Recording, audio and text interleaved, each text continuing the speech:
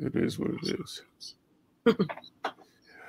Okay, we are live here, Purpose in Practice. Welcome back to another show.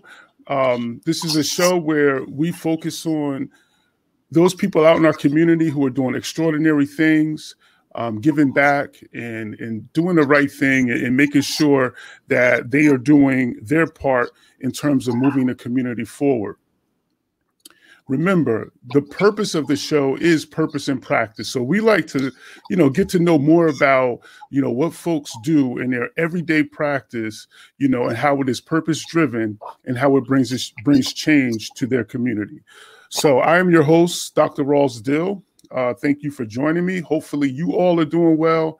And today we have, we got another game changer, Jessenia Rivera. She's out in the world doing really, really great things. I cannot begin to tell you how proud I am of her.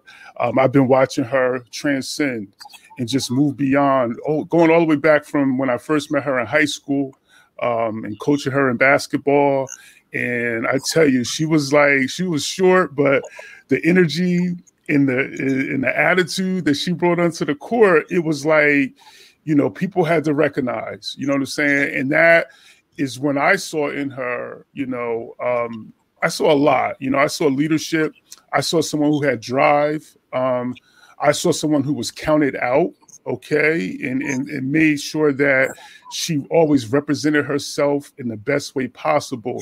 And that was one of the things that, I took away from my relationship with her when she was younger.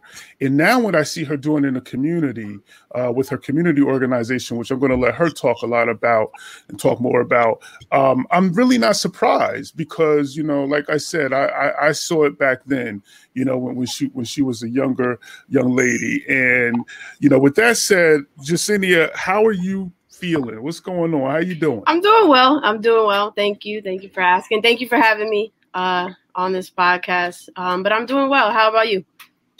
I'm good. When I reached out, we've been back and forth. Jessenia and I have been back and forth, I would say, over like maybe the last year or so.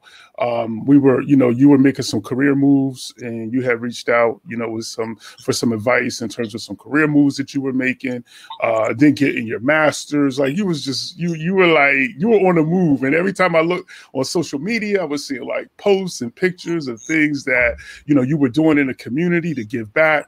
So why don't you just start us off by like giving us giving the people a little background based on your organization and what you're doing now. Well, I started the Prosper Foundation about 3 years ago. But before that, we were working in the community. And a lot of the stuff that we just do, we like to give back. And we want to be active members in our community. So I started the foundation with the intention to give back, but also provide a service, which is a mental health service for the kids in our community. Because as you mentioned, when I was in grad school, I noticed that there was like a big gap of services. And even if you were to do like your own research now, you would see that there's just not a lot of services for kids who are suffering from a mental health disorder or illness, whether it's anxiety or depression. There's a gap. And so we wanted to fill that gap. And that's how really Prosper got started, because we need to take care of our community. And it starts with the mental health. Indeed. So, and we're going to talk a little bit more about Prosper. But before we get into that, I kind of want to go back because I think, like, I know for me personally, and I can't speak for you, and we'll let you tell your story. A lot of what drove me to be, who I have become as an educator, as a mentor, as a person, was built upon what I felt I needed as a child myself.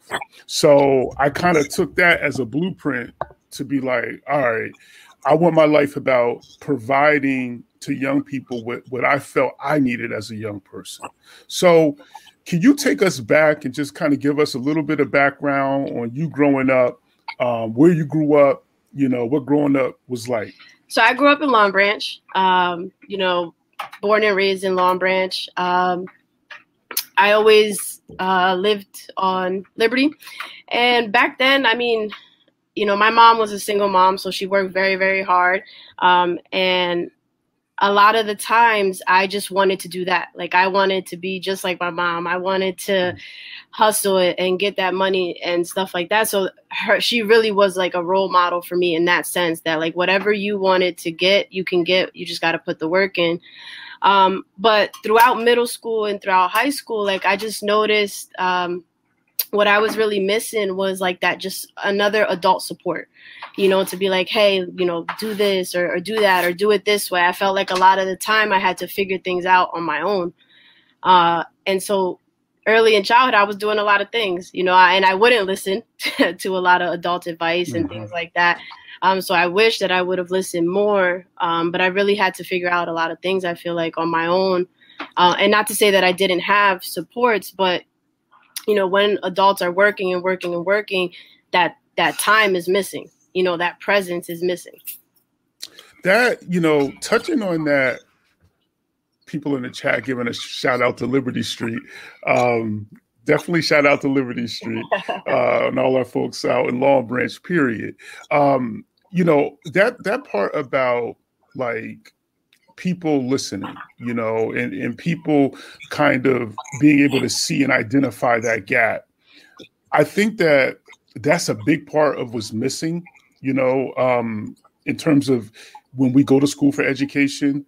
A lot of time is not, whether it's to be a teacher, whether it's to be a counselor, a lot of time is not spent on trying to identify marginalized and vulnerable groups and doing work with those specific groups. Can you talk to, you know, like your experiences in school in terms of, do you feel that people, and when I say school now, let's go back to you coming up, you know, through the school system, you know, in your city. Did you connect with, you know, folks? And if you did, when did it happen in your schooling career? Did it happen early on? Did it happen in the middle years? Did it happen in later years at all? I feel like I really started to connect with mentors and teachers when I went to college. I feel like when I was in middle school, I felt like I didn't have like a lot of connections with a lot of my teachers. And I feel like in middle school, like I went through my own things with like mental health, and I felt like that wasn't even really a thing back then. Like, and then when I was in high school, I did connect with some teachers. Miss Mahler, I think she changed her name at this point, but she was one of the teachers that I really, really, really connected with. I've always struggled with math. And she really just brought it to light for me. Like she helped me out when I needed it. She really stood out for me as a teacher. And then when I went on to college, I've met so many great people, especially in my grad school years. But I felt like what was really missing was just that connection and that representation. I think that that's super important. And, you know, when I did have like my struggles with certain teachers, it was just like there was no relatability. There was no understanding. And that gap, you know, created that, well, I don't think that I can go to this person to talk about what I'm going through because they're focusing on my defects. And what I really need is just to learn how to do this. And I felt like, you know, in middle school, I didn't get that. And in high school, until I met Miss Mahler, that piece was missing for me. Wow. It's so much I want to unwrap what you just said. But you talked about adults focusing on defects, you know, in a lot of research in terms of education, that's often referred to as deficit thinking, is when we see things and we look at young people and we immediately look at or think of the deficit, the thing that they're not coming to the table with, rather than building the relationship around the positive things that they bring to the table. That mental health piece, you know, you touched on the fact that back then it kind of wasn't a thing, you know, and I agree. I think that it was a thing, but it wasn't seen as a thing that was impacting our children. And I think that there's a lot more focus on it now. Did you have, you know, you talked about Miss Mahler, and you talked about her positive, impact that she had on you, even in a subject that you weren't really strong in.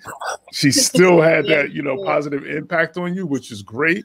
But in terms of the mental health, did you know you were struggling with mental health then, or do you look back now at what you know and say, wow, I was struggling? That's a good question. I don't know if I was able to identify that it was depression or if it was anxiety. What I was able to identify was that it was affecting me because I didn't want to do schoolwork, or I wasn't as involved, or my mood would change frequently. So I didn't know the label, I didn't know the name, but I knew that something was like happening. And did you have any way back then? Did you have anyone that you would talk to or talk through any of these things with, or was it something that you kind of like, all right, I got to deal with that? For the most part, I felt like I had to deal with it on my own, but I did use the school-based services for a little bit. But again, I felt like there just wasn't a connection there. I felt like this person in front of me can't relate to what I'm going through because it doesn't seem like she went through what I'm going through right now, or she didn't grow up in the same neighborhoods that I did. So there was just that disconnect. Wow. So, and you talked about school-based, in school-based, I don't know how you would define it, but the way that I remember it, and I guess a good way to define it is it's a support and resource mechanism within the school setting with counselors who are there and who are able to help young people kind of navigate, through different experiences that they're going through in adolescence. Would you agree that that's how school-based, basically, you would define it? Yeah. So that was a resource that you did use, but you're saying that like it really wasn't that real connection there. It was kind of missing. Yeah, that connection, and it's important in therapy. Like now, as I do therapy, it's important to establish a connection and to also be relatable in some sense. You don't have to relate in every sense, but I felt like that piece was missing for me when I was going to see the social worker at the school. Okay. And that's high school, right? Yes. We're talking high school now. So from high school, when do you realize like, all right, I want to go to college? Like, because you're talking to me about what you're telling me, I can easily see a young person saying, I got too much going on. I'll never be able to handle college, so how did that like come to be? My mom, I'm a first generation college student. So she really, really wanted me to go to college. She wanted to make sure that I did it by any means. So that really pushed me to go to college. And when I got to college, I gotta be honest, I felt so unprepared, so unprepared. The environment was different. Growing up in Long Branch, it's a very diverse community. When I went away to Pennsylvania, it was like such a culture shock for me. So not only being in a different setting, but also like not feeling prepared for college. My first semester, I actually failed the class, and it was like devastating. But I knew that I had to keep going. And I actually stayed there for 2 years. And then I came back to Kane and finished my bachelor's and my master's there. So in Pennsylvania, where'd you go? Lock Haven University. And how'd that come about? The school fair, the college fair at the school. Yep. Okay. So you took advantage of that college fair. I did. Yeah, that's good. I have to say, I used to use it as a time to get out of class, but I didn't take good advantage of it as I should have. And I know a lot of my friends, we used to use it just as a pass to get out of a certain class. But it's good that you did, because I'm like, yo, Pennsylvania, I didn't realize you went to Lock Haven. And when you went there, did you originally start off with the counseling track? Is that like what you were interested in? I did not. I actually started with a political science major. I wanted to be a lawyer. And I felt like I would have been really good at it too. But when I first, the general education courses, I took psychology my first semester of college, and I really was so intrigued, and I was like, man, like this is something like that I felt like that I kind of went through, like I never heard of this subject. So I got really, really indulged in that. And then when I took my second course in psychology to find out about emotional disorders, I was like, yeah, this is what I want to do. And then I started reflecting like, man, why wasn't this available to me when I was in high school or even middle school? So that's what really started my track. And from there, it's just I hit the ground running. So you end up from Lock Haven. You come for your last 2 years at Kean for your undergrad, you said? Yep. So you do your 2 years at undergrad at Kean, and then you go and get your master's. Like, did you know all the way, like, I'm going for my master's? Or did it come after you finish your bachelor's? How'd that come about? It came after. I actually spent a lot of time working in the field with my bachelor's, but I realized that I wasn't going to be able to do what I wanted to do with just my bachelor's. So I went back for my master's in 2016. So I was out of school for about 4 years and 5 years before I went back for my graduate degree. So what prompted you? Was it really just hitting dead-end jobs? Like, what was it?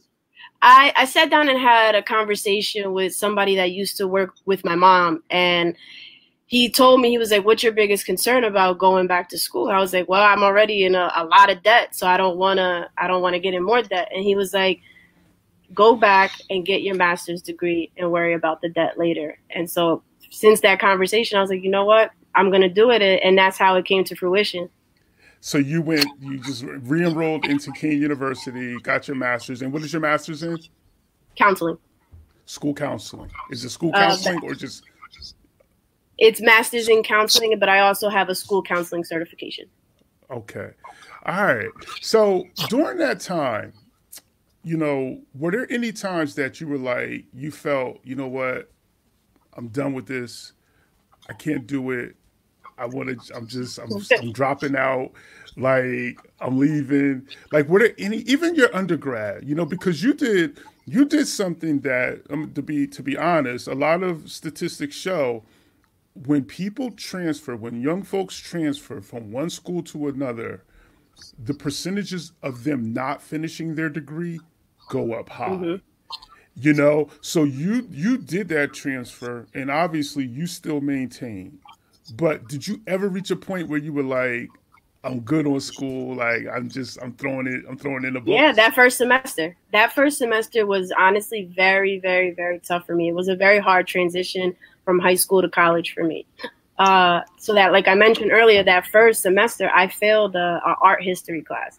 I don't even know why I was taking an art history class, but I had no guidance in regards to how to pick classes, because that first semester of college, they pick the classes for you. I didn't pick my classes.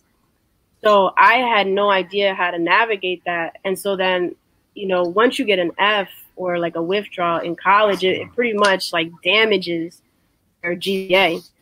So my second semester, I got straight A's, and then I noticed that my GPA was still like a 2.8. I was like, I'm never going to get into any other school if I don't get this GPA up. So at that point, I was like, you know what? Maybe it's not for me. I don't want to do it anymore. And I really can't think about the moment that I was like, you know what, just keep going. But I did. And my whole point of transferring to Kean was, okay, if I go to Kean, my GPA will start over. That doesn't transfer. I know I'm a good student. So that was really like the final decision making for me to transfer and focus on that GPA. And I did. I graduated with like a 3.8. And it was a big difference from a 2.8. Listen, with my undergrad, I was in the land of the twos. I'm just letting you know. I was under 3. I still think back. I don't know how I finished my undergrad. But it's like, it's so much going on in us just as young people during that time. If we are traditional students and we go to college right after high school, there's a lot of maturing and there's a lot of things changing in us. And I was, like you said, you weren't ready. I was not ready. I was kind of skating through. And what's funny? I failed some kind of art class too. And it was like, I kind of went into it thinking it was going to be like, I'll be drawing and doing things, sketching. But then it was like this whole history part of it. And I was like, I had to study and I had to learn all of these different movements. So it kind of like that class I failed and it put me, and you're right. And this, this goes out to all of you who are just entering into college, that one F, what it does to your GPA is like crazy, and I remember I was on academic probation after my first two semesters because I had failed two courses. To be honest, I had failed the art course and I had failed an algebra course, and then that's when I started understanding I really have to study.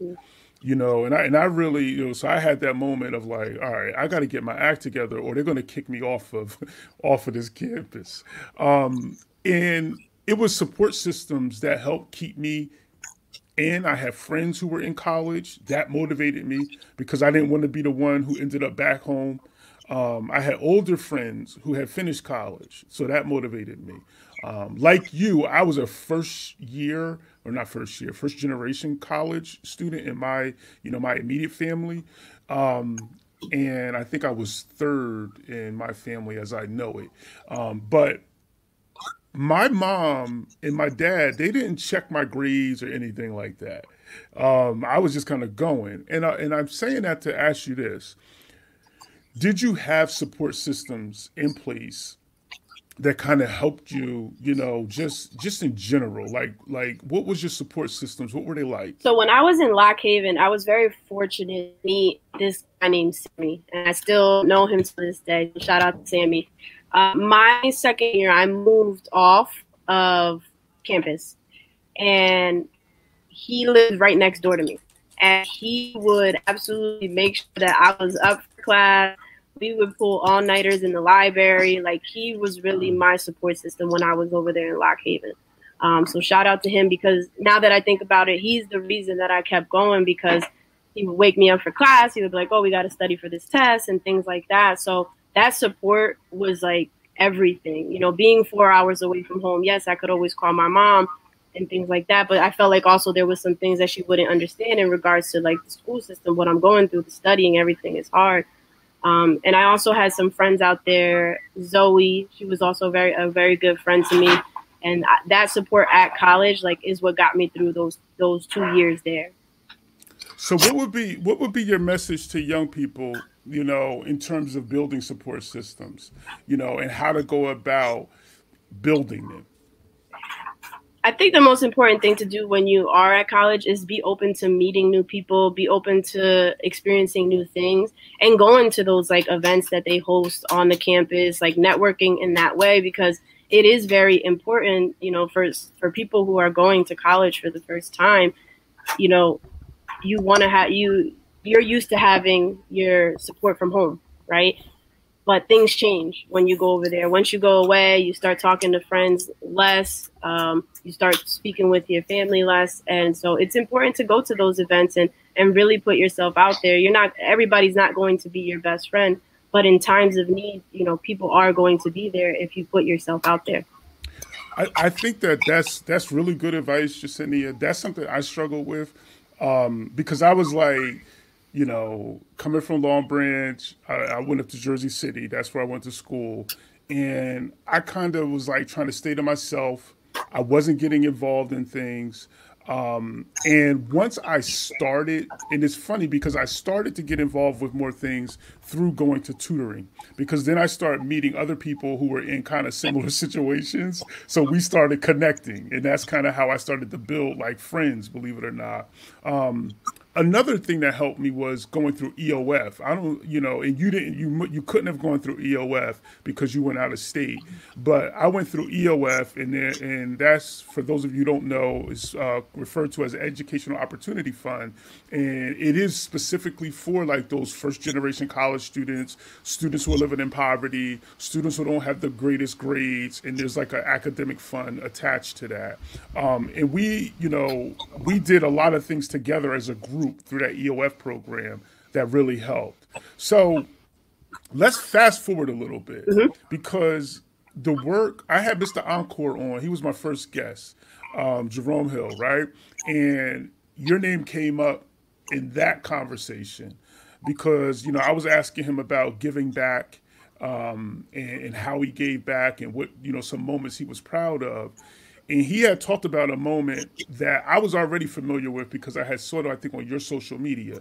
But it was in Asbury Park, and there was like in a community center, there were a bunch of young children there, and he had like the beat machine there. He was like teaching them how to like make beats. They were doing all of this stuff, and that was a program, as he mentioned in the show, that was developed by you.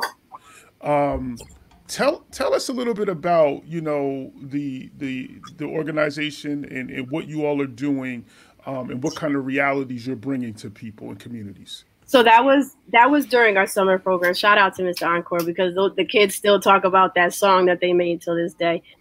Um, that is our summer program. So we started a summer program last year that really focuses on like the social emotional learning, but also like raising self-awareness, self-esteem. So we put the kids through a 6-week program, and each lesson is focused on like a communication skill or a social skill. So the first part of the program initially is an hour and a half, and we have the kids sitting in the group. And you know, at first the kids didn't really like it, but once they started to open up and talk with each other, and mind you, the kids are 8 to 9 years old, so they're opening up and they're talking. So for that first hour, then we give them like a 30-minute break, but then we also engage in STEAM activities, the Okay. science, uh, science, technology, engineering, art, math, and science. Uh, Yep, you got it. so we engage them in those kind of activities because I also know how important that educational piece is, you know, and they go hand in hand. If a child or a student is feeling good mentally, you know, research suggests that they're going to excel academically. So I wanted to merge those two pieces because they're two important pieces for me. So we ran the summer program last year, and then we also just finished last Tuesday, our second year of the summer program. So are you doing that? Is that a nonprofit? Yes. So so how did you begin a nonprofit? Whew. I put a lot of my own money into it. Well, here's why let me say this. I confession, I've started trying to nonprofit, fell off the wagon, the work got too much with everything else that I was doing, stopped. You know, I think a lot of folks are out there who would love to hear, like, you know, the process that you went through, because what you just talked about through that nonprofit and those students, and that was at Asbury Park, I believe, when you did that, right? Was that, yeah. So those students, those young people are still talking about that experience. So you obviously have made an impact. But tell us, like, you know, how did you go through that process of starting it? So I knew that I wanted to do something. So what I did the research. You know, I did a lot of research. I started to also look at a lot of nonprofits, like their models and things like that. And so I figured out how to, you know, I had to contact the state and obviously register with them and things like that. But I also had to find people who were willing to go on this journey with me. And I have to like really thank my board members and the people that came together with me and were like, okay, we're going to do this with you. Like, we see your vision, and we're going to follow it through. So once I, you know, spoke to them about it, like we just got the moving parts. Now, with a nonprofit, you have to raise money, right? And that's something that I was not familiar in. So again, like I did the research, and I think our first fundraiser was with Lala's Gourmet Cookies and Brick. Okay. And it went so well. Like it went so well. So from that initial fundraiser, we were able to raise like a good amount of money, and that like really pushed us forward. I think, to be honest, that fundraiser raised us about $1,200, and that's unheard of, you know, for the first time. So that really pushed us to start. And then we had a connection with Jack's. We did a fundraiser at Jack's shortly after that. And then after that, we ran the cookie fundraiser one more time. So those 3 fundraisers really is what built our foundation until now. And because of the money that we raised from those 3 events, we were able to do the summer program last year and this year. So a lot of shout outs right now in the chat for Prosper Foundation. And I always see the pictures on social media of all of the things that you all are doing, and all of the work that you're putting into the community. And you talked about your board members. Mm-hmm. So how did you form that? Were those folks that you were just naturally already connected to, or did you build new relationships with those folks? So everybody that sits on my board, I've known for more than 10 years. Okay. They are people that I grew up with. They're people that I trust. They're people that I know will tell me, no, this is a bad idea, because you can't have people who are just going to yes you to death. So true. And that's something that I'm actually really proud of, that I was able to build this with my friends, and I always say, like, giving back with my friends, like making that a trend, because if you have people in your corner that believe in you and believe that you can do it, like, you're just going to skyrocket. And so my board members all are in different backgrounds. We have business owners, we have people who work in sales, we have people who have worked with the public housing for a long time. So all of those different backgrounds really help build us to where we are now. So shout out to those board members. Shout out to Shad, Jen, Alvin, Lisa, Camilla. I couldn't be more grateful for them. Yeah, and there's a lot of familiar faces. When I see the pictures, I'm like, wow. And it makes me think of, like, all right, if you were, and now I'm asking you, right, in high school, if we were creating courses that taught young folks how to do things like create an LLC, create a nonprofit, do you think that's a reality in terms of, or a possibility, should I say? Because it's not a reality right now in most schools. Yeah. Is it a possibility? Like, do you see that being something that you could have learned in high school? Absolutely. I think that there should be classes like that. I think that they should teach financial literacy too. If there was back in high school, if there was a class that would have taught me how to start my business straight out of high school, I think so many people would take advantage of that, because it's not something that is it's not something that's natural, right? Who would have thought, I would have never thought in high school that I would have a nonprofit right now. It was a foreign idea to me. So if there were courses that taught children or kids, adults how to do this, more people would do it. And that's just it, is that, all right, in high school, there are business management classes, there's economic classes, but I wonder if they really get to grassroots, this is how you start grassroots, because a lot of the things that are taught in those business and economic classes, a lot of theoretical work, but I'm really saying, yo, straight up, how do we start a nonprofit?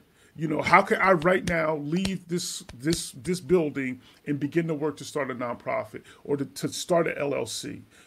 I think that's missing, because I think a lot of educators out there will say right now, well, we do have business management, we have economics, but I guess what's missing is that grassroots type of course. Yeah, that hands-on experience, Yes. Teach me how to fill out this document so that I don't have to resend it again.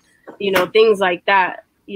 Teach me how to research this and what I would need to have in place, to do that. Because we can teach theory and history, but it's different when you actually get out there and do it.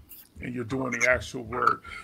Because right now with even that supply chain, that's a big deal right now, right? Supply chain management. And I'm how many high schools are teaching about something like supply chain management, and how you get, even what we're doing right now, the fact that I can have this broadcast going and I'm going right from my home and your home to the people, and there's no in between. So the supply chain is me, the supplier, right to the people. You know what I'm saying? There's 20 years ago, there would have been so many loops that we would have had to jump through in order to have a broadcast. We would have to be, so I guess it's the same way we have to start looking at things business, starting a business, starting a nonprofit, these grassroots things, and we have to find a way to get it into high schools. Have you had any, or even middle schools? Forget about high schools. I think you could start this work with middle school students. Have you had the opportunity to speak at any high school or any middle school about like some of your experiences? I got the opportunity to speak with Mama's regional high school students. They were in a mindfulness class. So we had the opportunity to speak to them about like what we had going on and things, and they actually helped us fundraise, which was like amazing. Wow. Yeah, it was a shout out to Miss Nappy. She really brought us in there and she helped us fundraise, but we didn't get to talk about how to do it, right? We talked about all the services that we offer, what we're trying to do in the community, and the community service opportunities that we offer as well. But we didn't have a chance yet to like really go in and be like, this is how I started it, this is who I started it with, and this is how you can do it too. Because I asked you that, Jessenia, because I'm thinking right now, right? I've had Mr. Encore on the show, right? I had Aramith Tremar on the show. I had Tykira on the show, right? Mm-hmm. I got you on the show, and I'm not going to say who's next week's guest is, but when I think about those folks, I'm like, yo, if I was in high school and my teacher brought in for 4 months, right, one of you each month to talk about the things that you were doing and the how that you did it, that would have blown me away. Yeah. Like that would have been more meaningful to me than any course that I can remember from high school.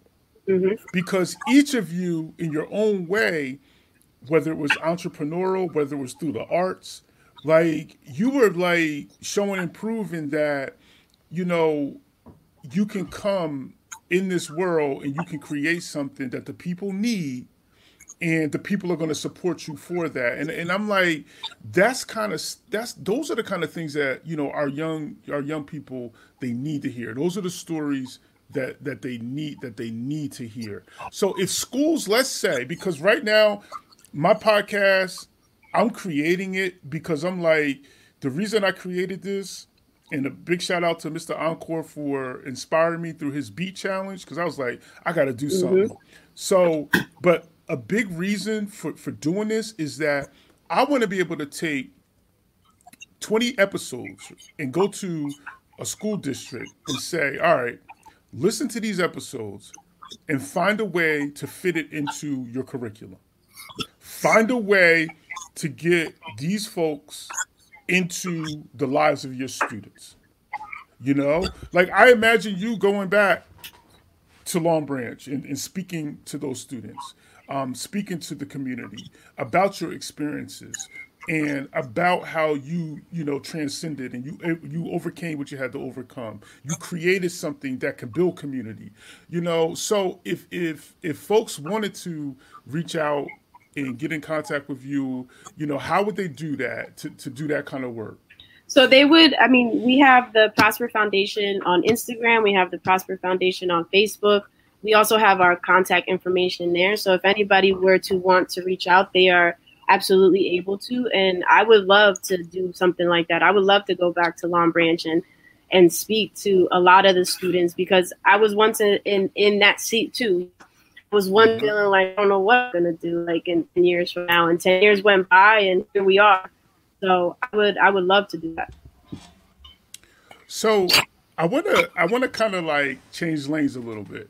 All right. And I want to talk about, some of the things that make you go, and when I say make you go and what motivates you and what keeps you inspired, I know we all have our little things that inspire us and that keep us moving, because you're doing difficult work. What are some of the things, that inspire you and keep you on the track that you're on? Well, I think anytime that I sit down and have a conversation with somebody and they tell me, thank you for just spending this time and speaking with me, like that right there is everything. Like for you to tell me that like just the time that we spent together changed maybe the outcome of your day, like, that keeps me going. And also knowing that there's like so much more work to do. You know, not every day, you know, I feel like I'm on go, go, go. But when I don't feel that way, I have people in my corner. They're like, listen, you're doing important work. You have to do it. Like there's people who depend on you, and there's people that still need to experience you. So that really just keeps me going, you know. And when I think about the Prosper Foundation, like my vision is so, you know, so clear. Like I want to have a community center, whether I would love to have it in Long Branch, you know, that would be the dream come true. But I really want to have like a center where kids can come and you don't have to like sit down for counseling. You don't have to speak about mental health, but just to have a space to go to where there's no pressure. I'm just going to go here and I might be able to tap into some creative things. You know, I might be able to meet with like a graphic designer or an artist or somebody like Mr. Encore, a producer, like just to have those resources in our community, because when kids connect with adult, like a supportive adult, it changes so much. Like it changes the trajectory. So like that keeps me going. Like knowing that that's not done makes me go. So what you just said, and it's funny because a lot of research in education says that it's not all about the teachers that are assigned to teach students, but it says that if students have meaningful relationships with two teachers outside of the teachers that they're assigned to, their likelihood of school success like goes, it almost doubles. Yeah. You know what I'm saying? So I think that connection piece is really, really important in connecting with adults and adults being able to connect with students and young people. I always say that, you know, education and relationships are a two-way street. You know, there's sometimes where folks get into education and they think that it's about creating, oh, this is my world, I'm in charge. But it's important to develop those relationships that you're talking about, to be able to look at young people just as that, as young people, not as kids, but as young people who have ideas and dreams and visions, you know. Speaking of that, how would you, if you had to go back and give yourself advice, right? This is Jessenia now today on the 23rd of August, 2020, going back, giving Jessenia advice from Jessenia in high school. What would the advice or what would the message be to the high school you? Really, it would be to listen to, you know, the people that were trying to guide me. And I kind of was like, nah, I'm going to do this my way. So my advice really would be to listen and to see what you can take. You don't have to always take everything from a conversation. You can take some of it from the conversation. So I would tell my younger self to listen, just to listen. But do you think that you had to listen somewhere? Yeah. Like, you know, you talked a lot about your mom, you know, like your mom was like pushing. But a lot of it was, and this is how I feel about my mom, and then I'm gonna ask you your feelings, is that my mom didn't always say a lot, but what I watched her do was like really impactful. Mm-hmm. You know, like she wasn't like, sit down, let's have a talk. But what I watched her do, you know, taking care of me and my brother, you know, dealing with demons that she had to deal with and challenges that she had to overcome personally, and going through that was a great motivator, you know, to me. So when you say listen, do you really mean only just listening with your ears? Or do you mean really also like seeing things or kind of like, you know, observing things differently? Yeah. Observing things differently and really being open to that wisdom that older people have to share with you. I think that like I was listening to okay, yeah, I hear you, but I'm not actually listening to what you're saying. And so I feel like as now where I am now, if I would have maybe listened more or even experienced more, like gone to, you know, different events and things when I was younger, I think that would, like, that's what I would say, you know, just indulge more, get connected with more people, and take care of yourself. That's what I would high school version. And I think I think that those things are important. So going forward, like, where do you see? And I don't like asking that question, like, you know, your 5 year plan, or, you know, like where you see yourself in 10 years or anything like that. But do you have any? You know, do you have your eye on anything in terms of, you know what, that's where I'm trying to go with it. Like, this is where I want, you know, Prosper to be. Yeah, like I mentioned earlier, like I really want that community wellness center. Like I want to have that. But if I'm being real, like I want that in every like underprivileged community, like in America. Like if there was a center that provided mental health services, recreational services, just uh, arts and Mm-hmm. crafts, like resources like that, like it would just, I would love to see that. Like I would love to see that. So, I mean, it's not far off, but that's what I would like to see. Like, I want that wellness center. I want kids to have a space that they can go to in every community so that they don't feel like they're alone, you know, because suicide is the second leading cause of death in children and adolescents. Like, so that speaks a lot. Like, the kids are dying more by suicide than car accidents. Like, that has to change. That has to True. change. True. And I'm glad you touched on that. This the suicide piece. It's funny because I was listening to, like, because my daughter is going into seventh grade next year, so I'm trying to understand, because it's been a long time since I've been a seventh grader. So I'm trying to understand. And a seventh grader now is different than a seventh grader than, you know, that I was back in, what, 19, maybe 88, right? So what I'm trying to understand is, with her, I'm trying to understand your world, right?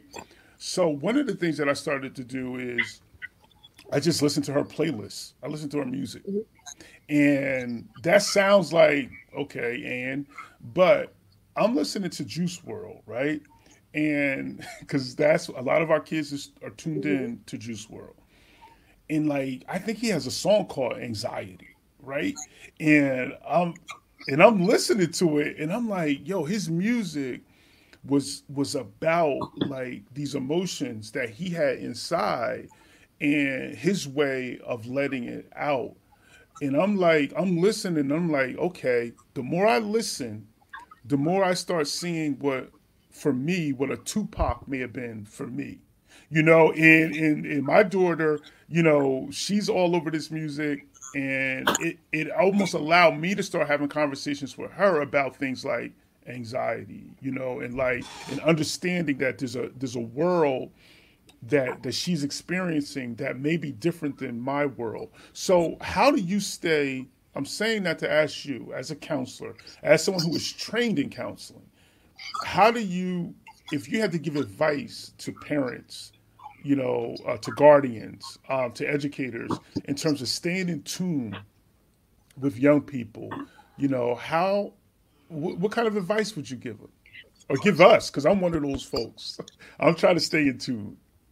Yeah, I would really tell them to listen, you know, and to really have those like mental health check-ins, you know, asking them how their day was, you know. And I always, like, what I've been saying more to people recently is like, we're going through this pandemic, right? And as adults, we have learned to adapt. But Hmm. think about kids who have literally been pulled from the structures that they know. You Yes. know, are we checking in with them? Did we ask them, you know, how are you feeling about going back to school? How have you felt over these last 3 months? And like really sitting there to listen, because they have a lot of things to say. But we get so caught up like in working or just being busy that we forget about that piece. You know, it's important to just sit down and have that conversation with them. Like, how have you been experiencing this? What has your experience been like over the last 4 months? And I'm sure that they will have a lot to say. When I first opened the summer program this year, the first question that I asked them was, "How are you guys doing with all this?" And again, they're 8, 9 years old, but they're like, "Oh, I can't wait to go back to school," or "I just want to see my friends. I just want to see my teachers. I don't like being home all the time." So like they're experiencing some of the same things that we are, but it's a little more intense for them. Their world is like upside down right now. So I think it's really important to just have those mental health check-ins and sit down and take 30 minutes, an hour out of your day to be like, let's talk. Let's talk about how you're feeling. That's real, because what the hard part is, Jessenia, is that, and you touched on it, some of the adults are dealing with so much stress of their own. Mm-hmm. Like I was just reading this morning that the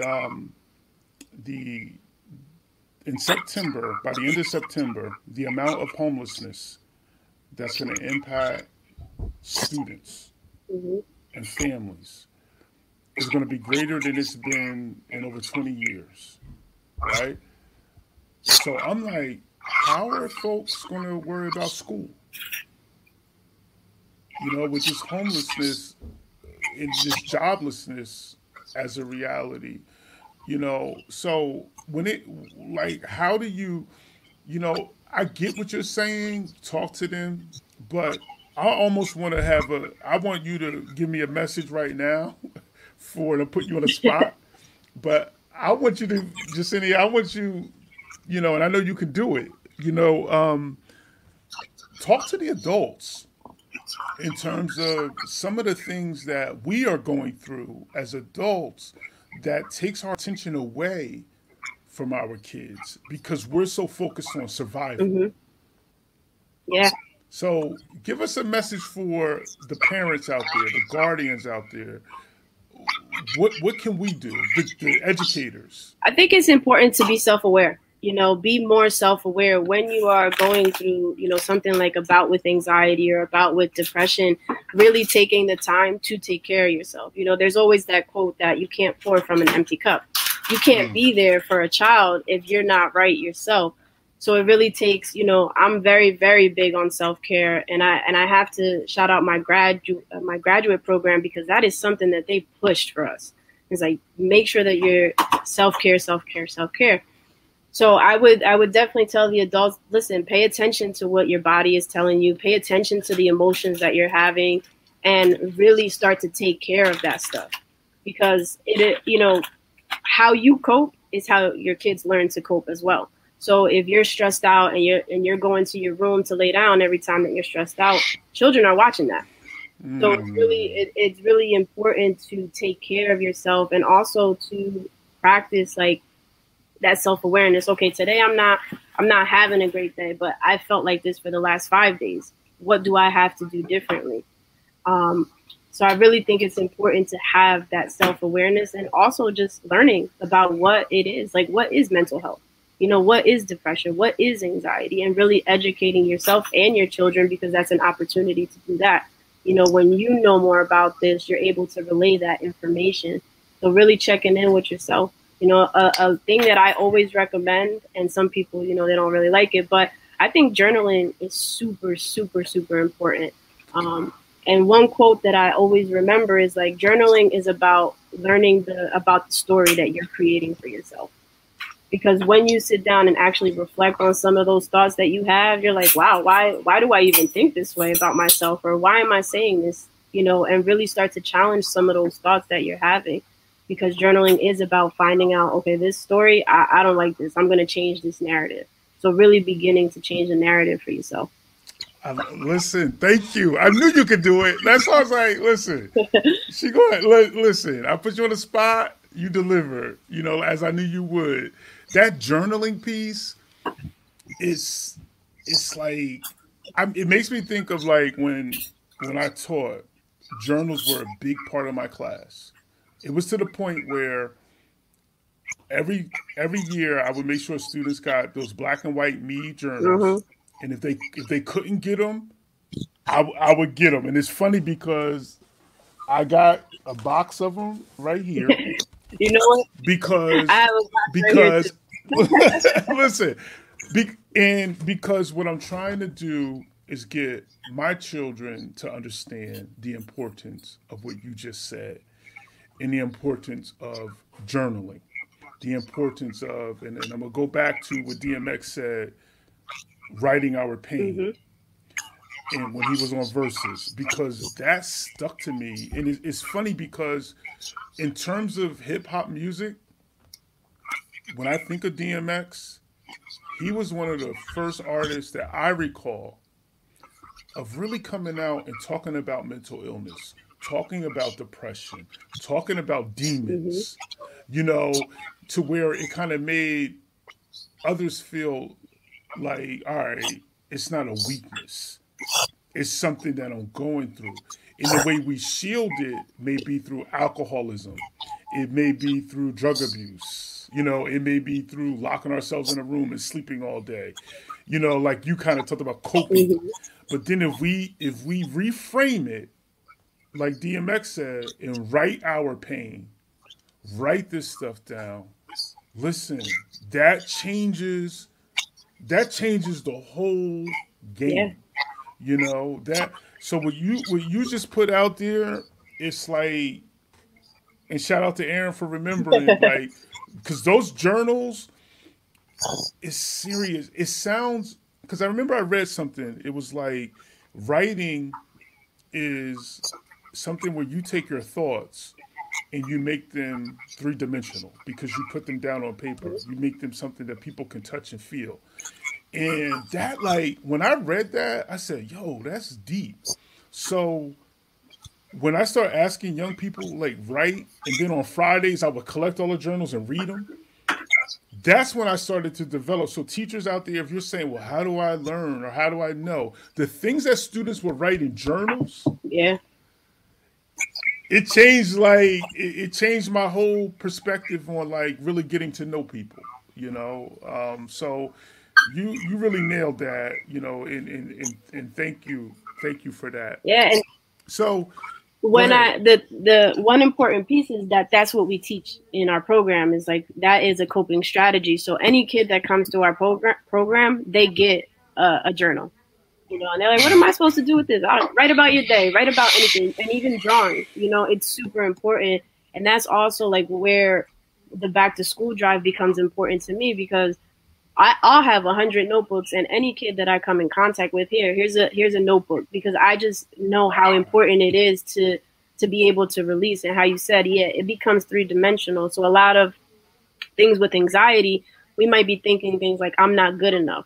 So you put that on paper, and guess what? You cross it out, and you write I am good enough, Oh, I like that. and I you like change that. that thought. I like listen, I got a big smile on my face. Like I'm like, because I'm thinking, Jessenia, I'm sorry, but I'm thinking of you on the basketball court, like yay big, yay tall, you know, putting in work, and I'm like the same kind of tenacity, the same type of drive that you had there, you have now refocused to here. Hmm. And as an educator, I'm listening to this and thinking of how can I change what I do?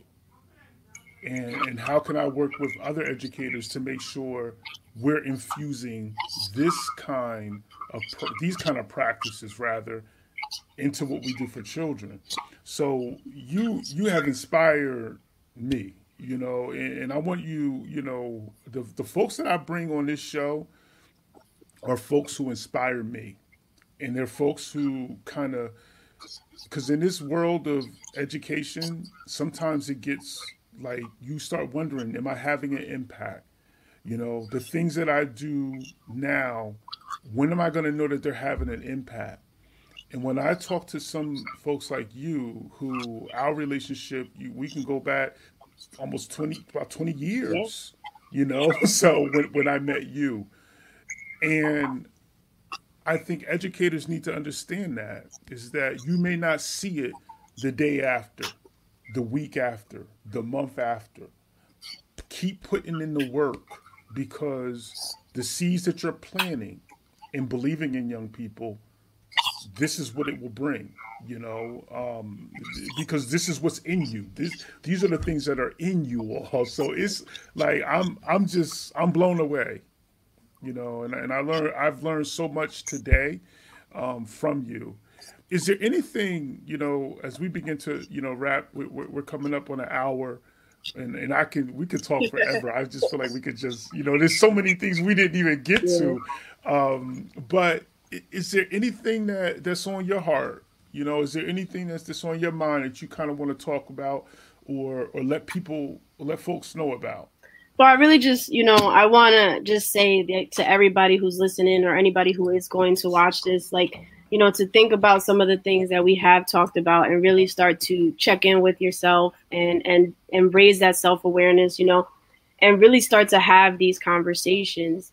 One of the shirts that we have right now is our I'm Fine shirt, right? So I started that with the intention of, okay, when we ask somebody how they're doing, it's always, I'm fine, I'm all right. Mm-hmm. But there can be so much more going on.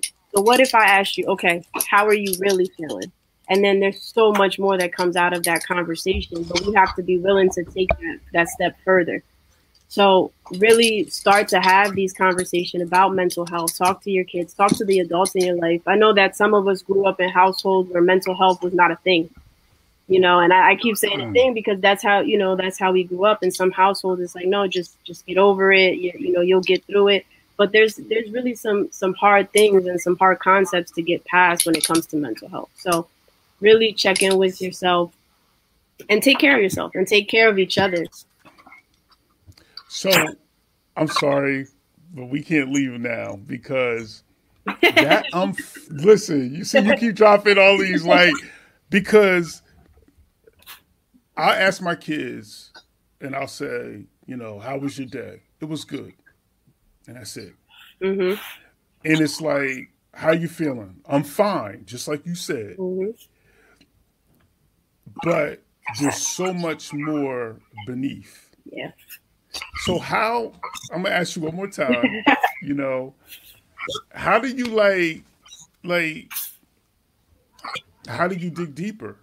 Because to me, that's what you're telling me, is that we have to dig deeper and not just take it on the surface of, like, when you hear someone say, oh, I'm good. Because think about that in our community, period, Jessenia, right? When people say, oh, I'm good, that then transformed to, oh, I'm good on her, which means I don't mess with her like that.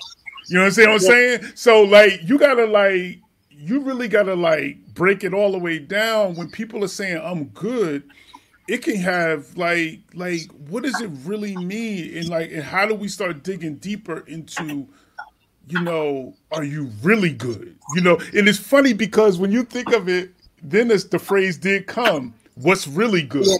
So that's just proven in our culture that it started off as, oh, I'm good. But then people begin to realize you ain't really good. So then people start saying, yo, what's really good? So I guess my question now to you is, how do we get to that question of what's really good with people? How do we engage folks in that kind of conversation of really getting deep? I think it's important to ask the follow-up questions and be willing to listen. A lot of times we'll see somebody and we'll be like, hey, how you doing? And before they even get a chance to say anything, we're halfway down the street. So it's really about being present. Yeah. And so if I'm asking you, hey, how are you? I'm fine. Are you really fine? How has this week been for you? And asking those more questions to really dig deeper. Because, some people will say I'm fine, but then you ask them, okay, how are you really? Oh, this week was tough. Okay, what happened? What was tough about it? Do you want to talk about it? And if they say, yeah, I would love to talk about it. Thank you for listening. That's how you really start to dig deeper. But I also think as a community, we have to start talking about it more. We have to start talking about mental health a lot more, because yes, there's been great strides in the mental health community, but there's still a lot of things that have not gotten better.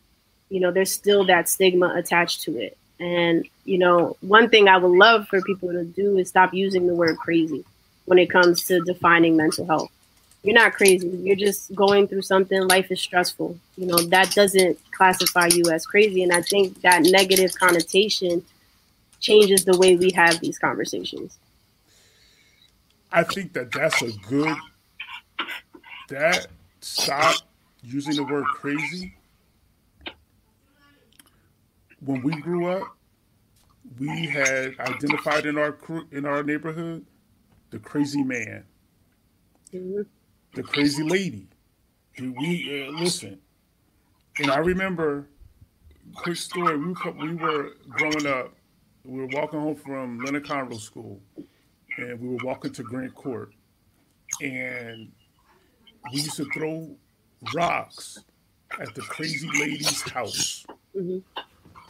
And one day, this lady, and she used to, if anybody's familiar with Long Branch, on Seaview Avenue, across the street, it's not there anymore. There was a corner store on Seaview Avenue. Across the street from that corner store was this big gray house. And if you walked from Leonard Conroe back then, you threw rocks at that house, right? So we threw rocks. One day, Jessenia, the lady, came out. We never seen anyone come out of that house before.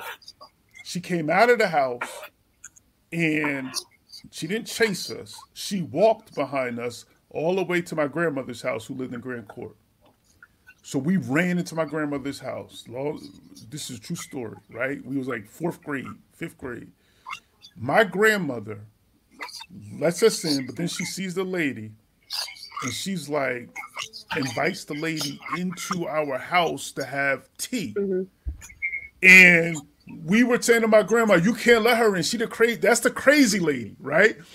Long story short, like all of the kids start forming around the outside of the house, looking at this lady inside of our house, who we thought was the crazy lady, sitting down having tea. The lady finished, never said a word to us, talked to my grandmother, left. It began to change my whole perspective as an elementary student of like, yo, they're real people. These are real people who we are calling the crazy lady. And, I don't know what made my grandmother do that. My grandmother never had no schooling, no education, no emotional. I'm using my emotional intelligence. There was love in her, is what it came down to. And invited that woman into the house, had tea with her, changed my life, changed my life. So I agree with you, getting those words out of our lexicon or out of our vocabulary, mm-hmm. and ceasing to use them. Words are Jessenia, listen, words are like, they're so powerful. They're so powerful, in the way that we form things in our head. You are definitely family to the show. Thank you for having me on. Listen, no, thank you. Thank you for what you're doing. And I, I'm very honored to have known you. And I'm very proud of the work, and I'm encouraged. Forget about proud. I'm encouraged by the work that you're doing, because the work that you're doing is making me say, how can I do more? So, I'm very thankful for the work that you're doing out in the communities. And I hope that folks are hearing this and finding ways of how can we get, your program into our schools. And I know I'm already thinking about how I could do it, and talking into our children. So, we really appreciate you. Purpose and Practice. We appreciate, yes, what you're doing, and we love you for it. So thank you very much. To the folks out who tuned in, you had a lot of folks tuning in, and giving up a lot of chat, a lot of stuff up in the chat. Thank you for all of your support. We love you all too. And until next time, we're going to say peace out. And Jessenia, keep doing all of the work that you're doing out there in the community, and stay encouraged. All right. Thank you. Thank you so much.